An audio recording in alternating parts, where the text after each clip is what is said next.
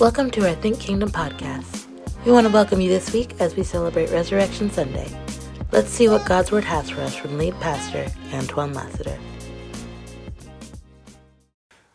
John chapter 20, verse 1. On the first day of the week, Mary Magdalene came to the tomb early, and while it was still dark, she saw that the stone had been removed from the tomb.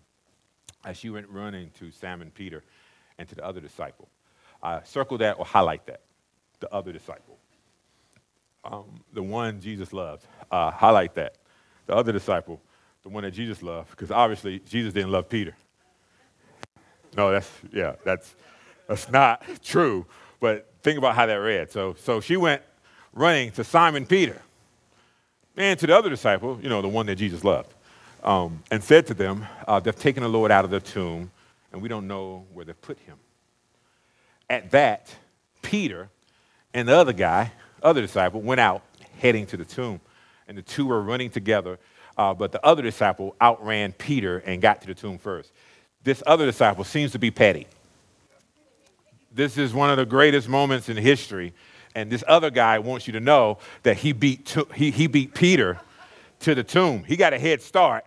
Peter got a head start, but the other guy beat him, which means that Peter's slow.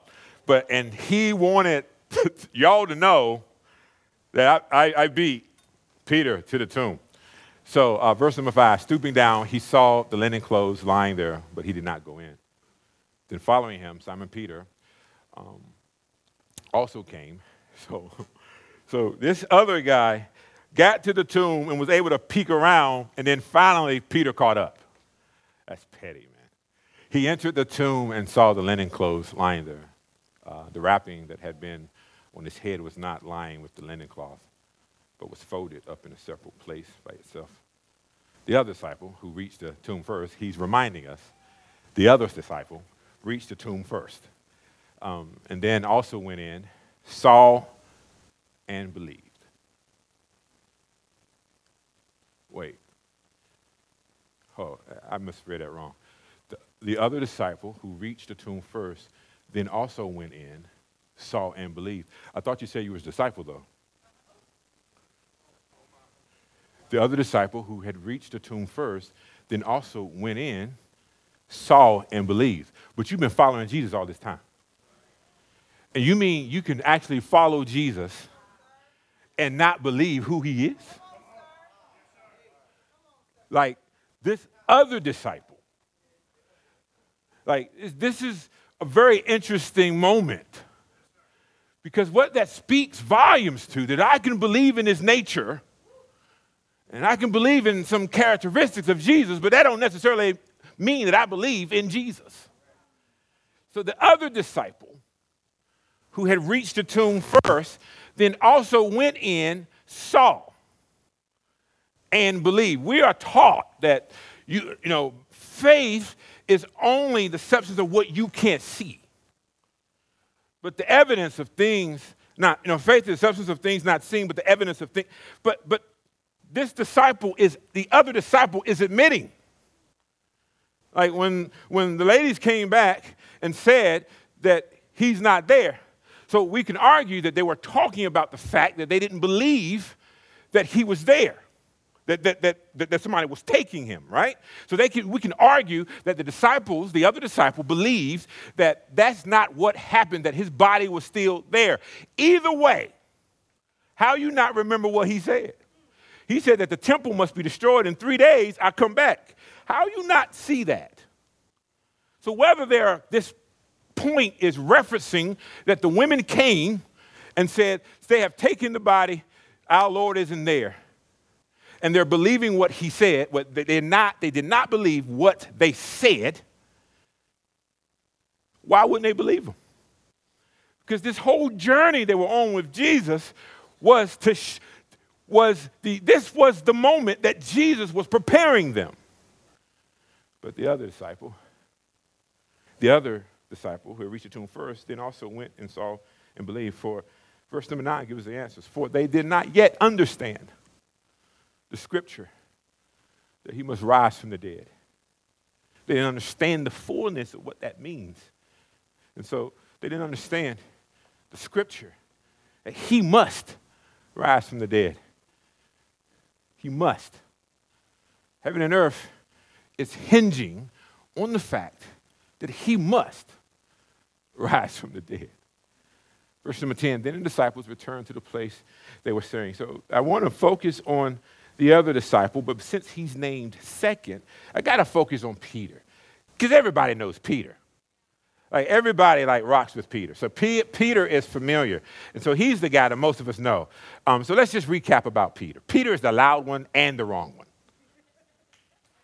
Like, you ever met somebody who's loud and wrong? That's Peter. Like, Peter just says how he feels.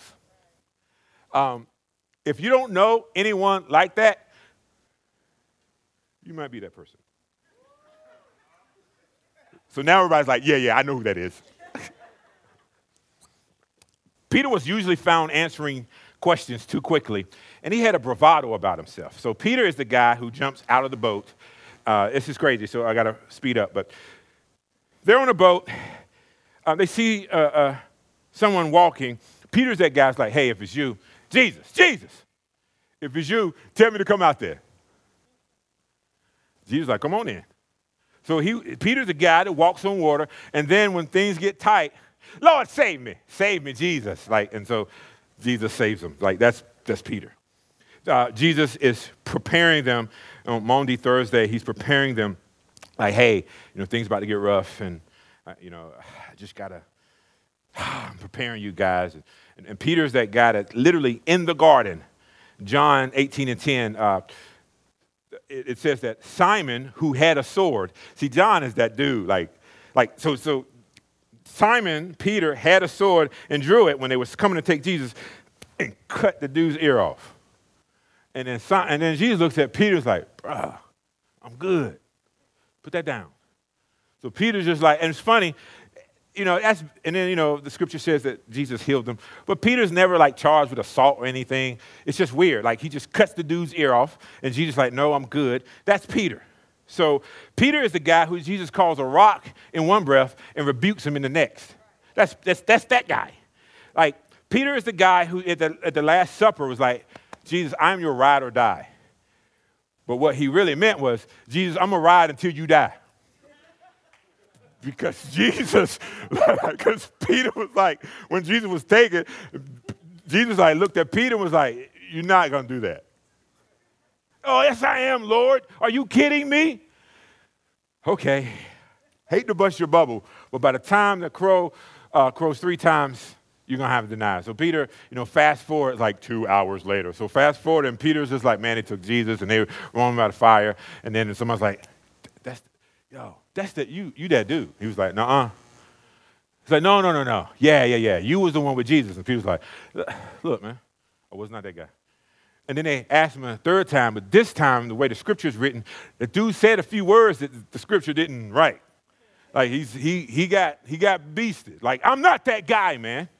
Okay, brother, I thought you look like that dude. I'm sorry. So that's Peter. So Peter also, God restores. This is the resurrection. Peter is also the first person to preach the gospel to the world. So although Peter had all these mess ups, God still used them. So can you see yourself in Peter? All these mess ups. And then there's this other guy. And that's who we want to focus on this is a real preacher talk. 10 minutes? All right, so this is the other disciple. So often when you end, I think you go down all the way to verse number John chapter 21. The disciple John identifies himself as the other disciple. So we discover that the other disciple is John. And what's interesting in their relationship, that when you read the disciples being paired together, you have Peter, James, and John. John's always last. And it's interesting that James and John were brothers. And how cool is the nickname that Jesus gives you and your brother? Sons of Thunder. I could rock with that. That's a hashtag. Jesus called me sons of thunder. Now, some people, some scholars and historians believe that name was talking about their personality. But I remember reading about John, and John just seemed to be sort of, I don't know, timid. I don't know, because I think we were contrasting him and Peter.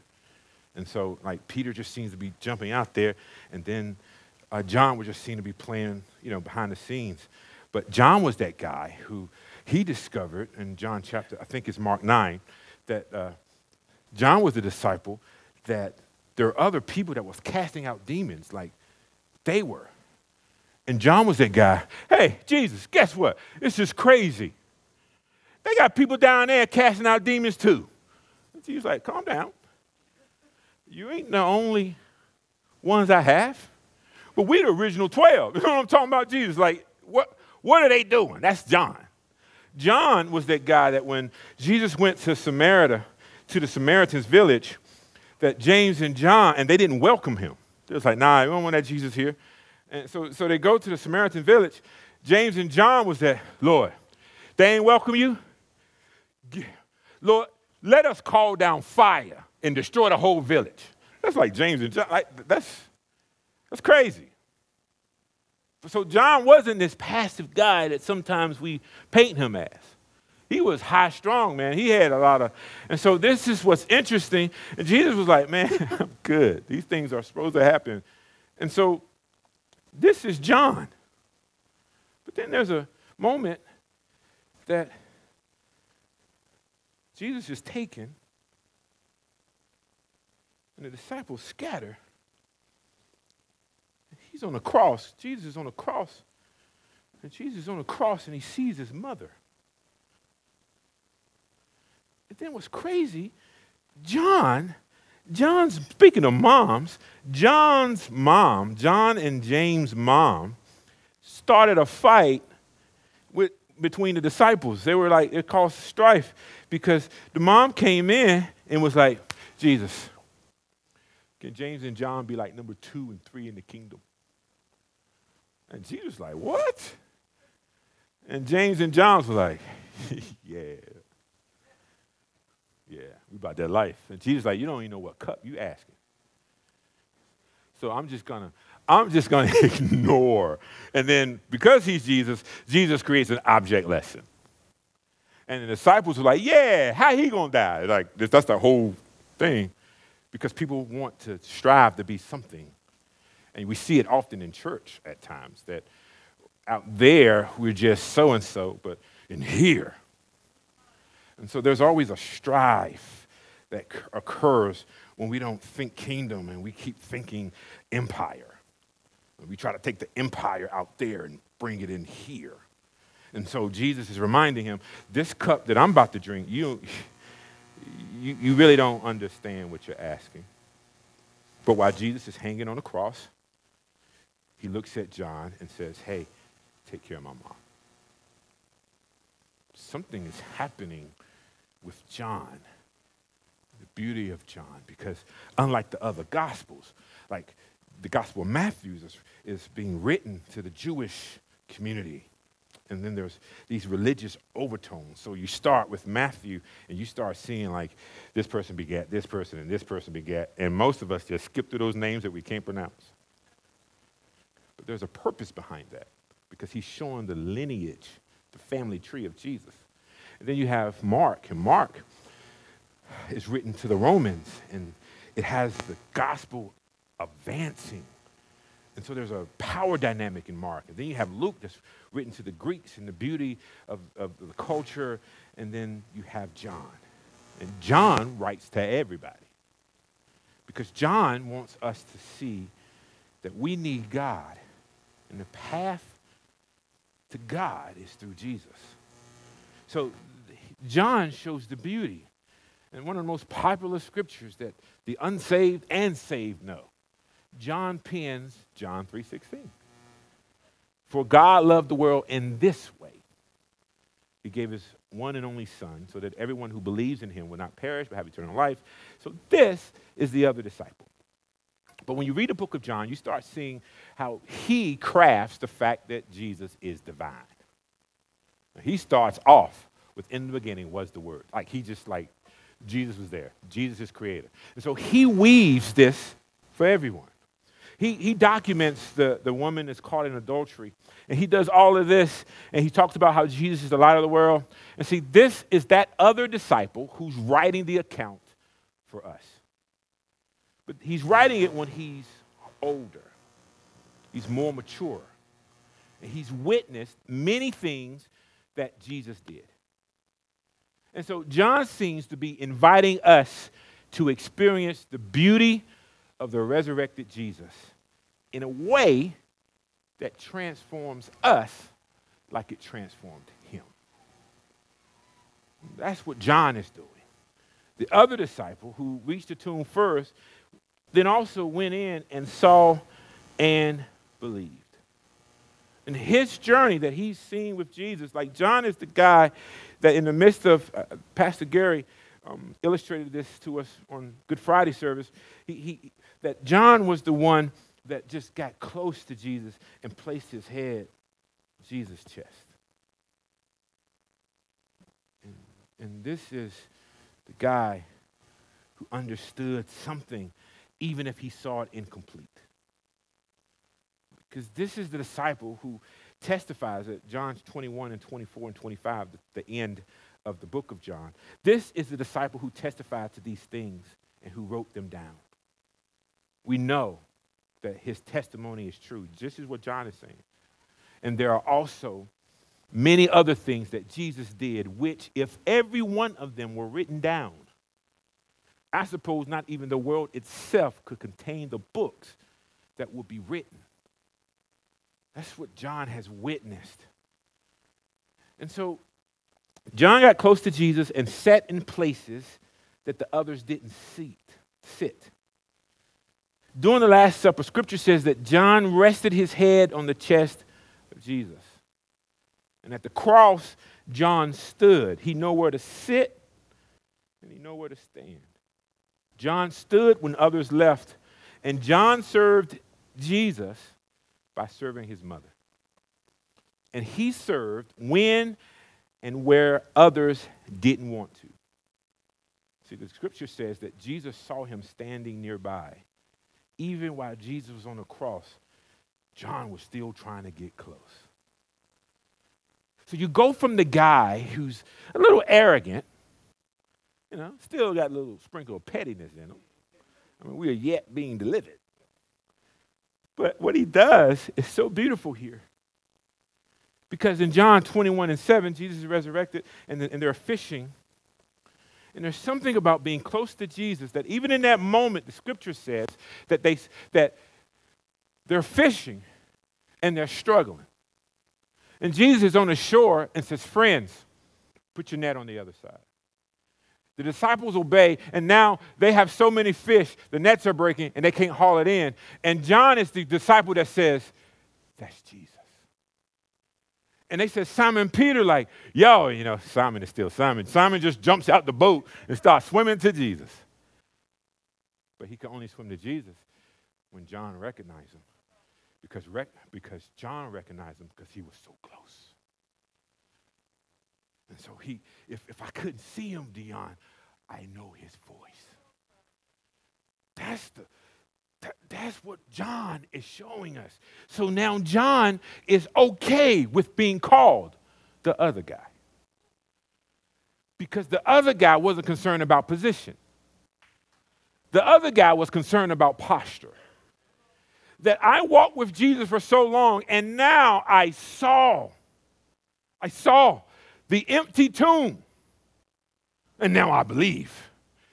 I realized that the kingdom that John was writing about was about the resurrected king.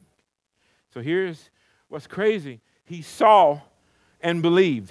He saw with his head, but he believed with his heart. See, the head tells us who Jesus is. And most of us grew up hearing about Jesus. But the experience with Jesus transforms the heart. And what you're seeing John do, Tip, what you're seeing John do is have a head knowledge of Jesus. But now when he saw that empty tomb, it became a heart issue then. Many of us are sitting learning about Jesus, but Jesus doesn't have root enough to transform our lives. When you see that the heart transforms the knowledge into reality, what are you saying? You just said a lot. When the knowledge of Christ changes my behavior, that's what John started to realize, because he didn't live with the moniker, the other disciple. No, as he grew, he was the disciple who Jesus loved. What are you saying? In other words, he saw the most important description of what he could be called is the guy that Jesus loved. He wasn't saying that God, Jesus loved him more, but that's what he identified himself with. You see the difference? There's a difference with understanding that Jesus is love. God is love. But it's a difference in seeing that I am loved by God. There is a posture that we have to see. We don't all love God the same. When we hear when we hear about the disciple who Jesus loved, it doesn't mean that he loved John more and the others less. It's the message that John took to heart. That's the message that he's penning. That's the message that he is recognizing, that's the beauty of Jesus. Jesus loved us in this way, that he gave his life for ours. See, I'm here to invite you to experience the love of Jesus. I know you understand how Jesus is woven into your story. Most of us can recognize, hey, when I was doing this, I remember God capturing me, and I remember God pulling me out. But I'm saying, okay, you remember, but are you the other disciple? The one that Jesus loved, that you actually take to heart. See, the resurrection is incomplete without understanding the love Jesus has for us. And John understood that the resurrection was proof. The resurrection is proof of God's love and his forgiveness. The resurrection reminds us that God's love for us is so strong. In Isaiah, he has engraved our names on the palm of his hand. That's how much he loves you. And that's 6 times in the book of John. John refers to himself as the other guy, the other disciple. 3 times in the same book, he refers to himself as the disciple whom Jesus loved. But the weight of God's love for John makes the other disciple recognize the truth that the resurrection brings to the forefront of us, that he loves you. My whole point for you, and in the sound of my voice, in the background of those kids, that Jesus loves you. We used to sing a song, I'm not. Jesus loves me, this I know. And then they point us to the origin of that love, for the Bible tells me so. I'm inviting you into a space where you just, I'm done, you experience God's love. Oftentimes I run into those, and because, I'm like the hair client, I'm like the hair club for men. I'm not only the president, but I'm also a client. So I struggled with realizing God's love for me. And this is an opportunity for you to experience God's love.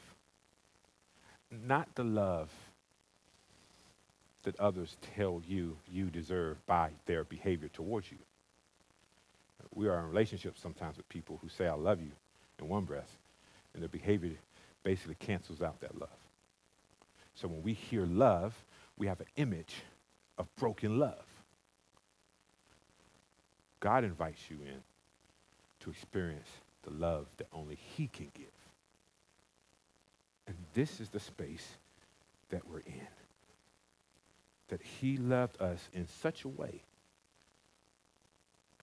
that he gave his son for you. And I know that we live in an individualistic world, but I do, as Sweet reminded us, I want us to take this personal. I want us to see God's love evidenced in our life. And so I'm inviting you into this space, this moment, to experience God's love.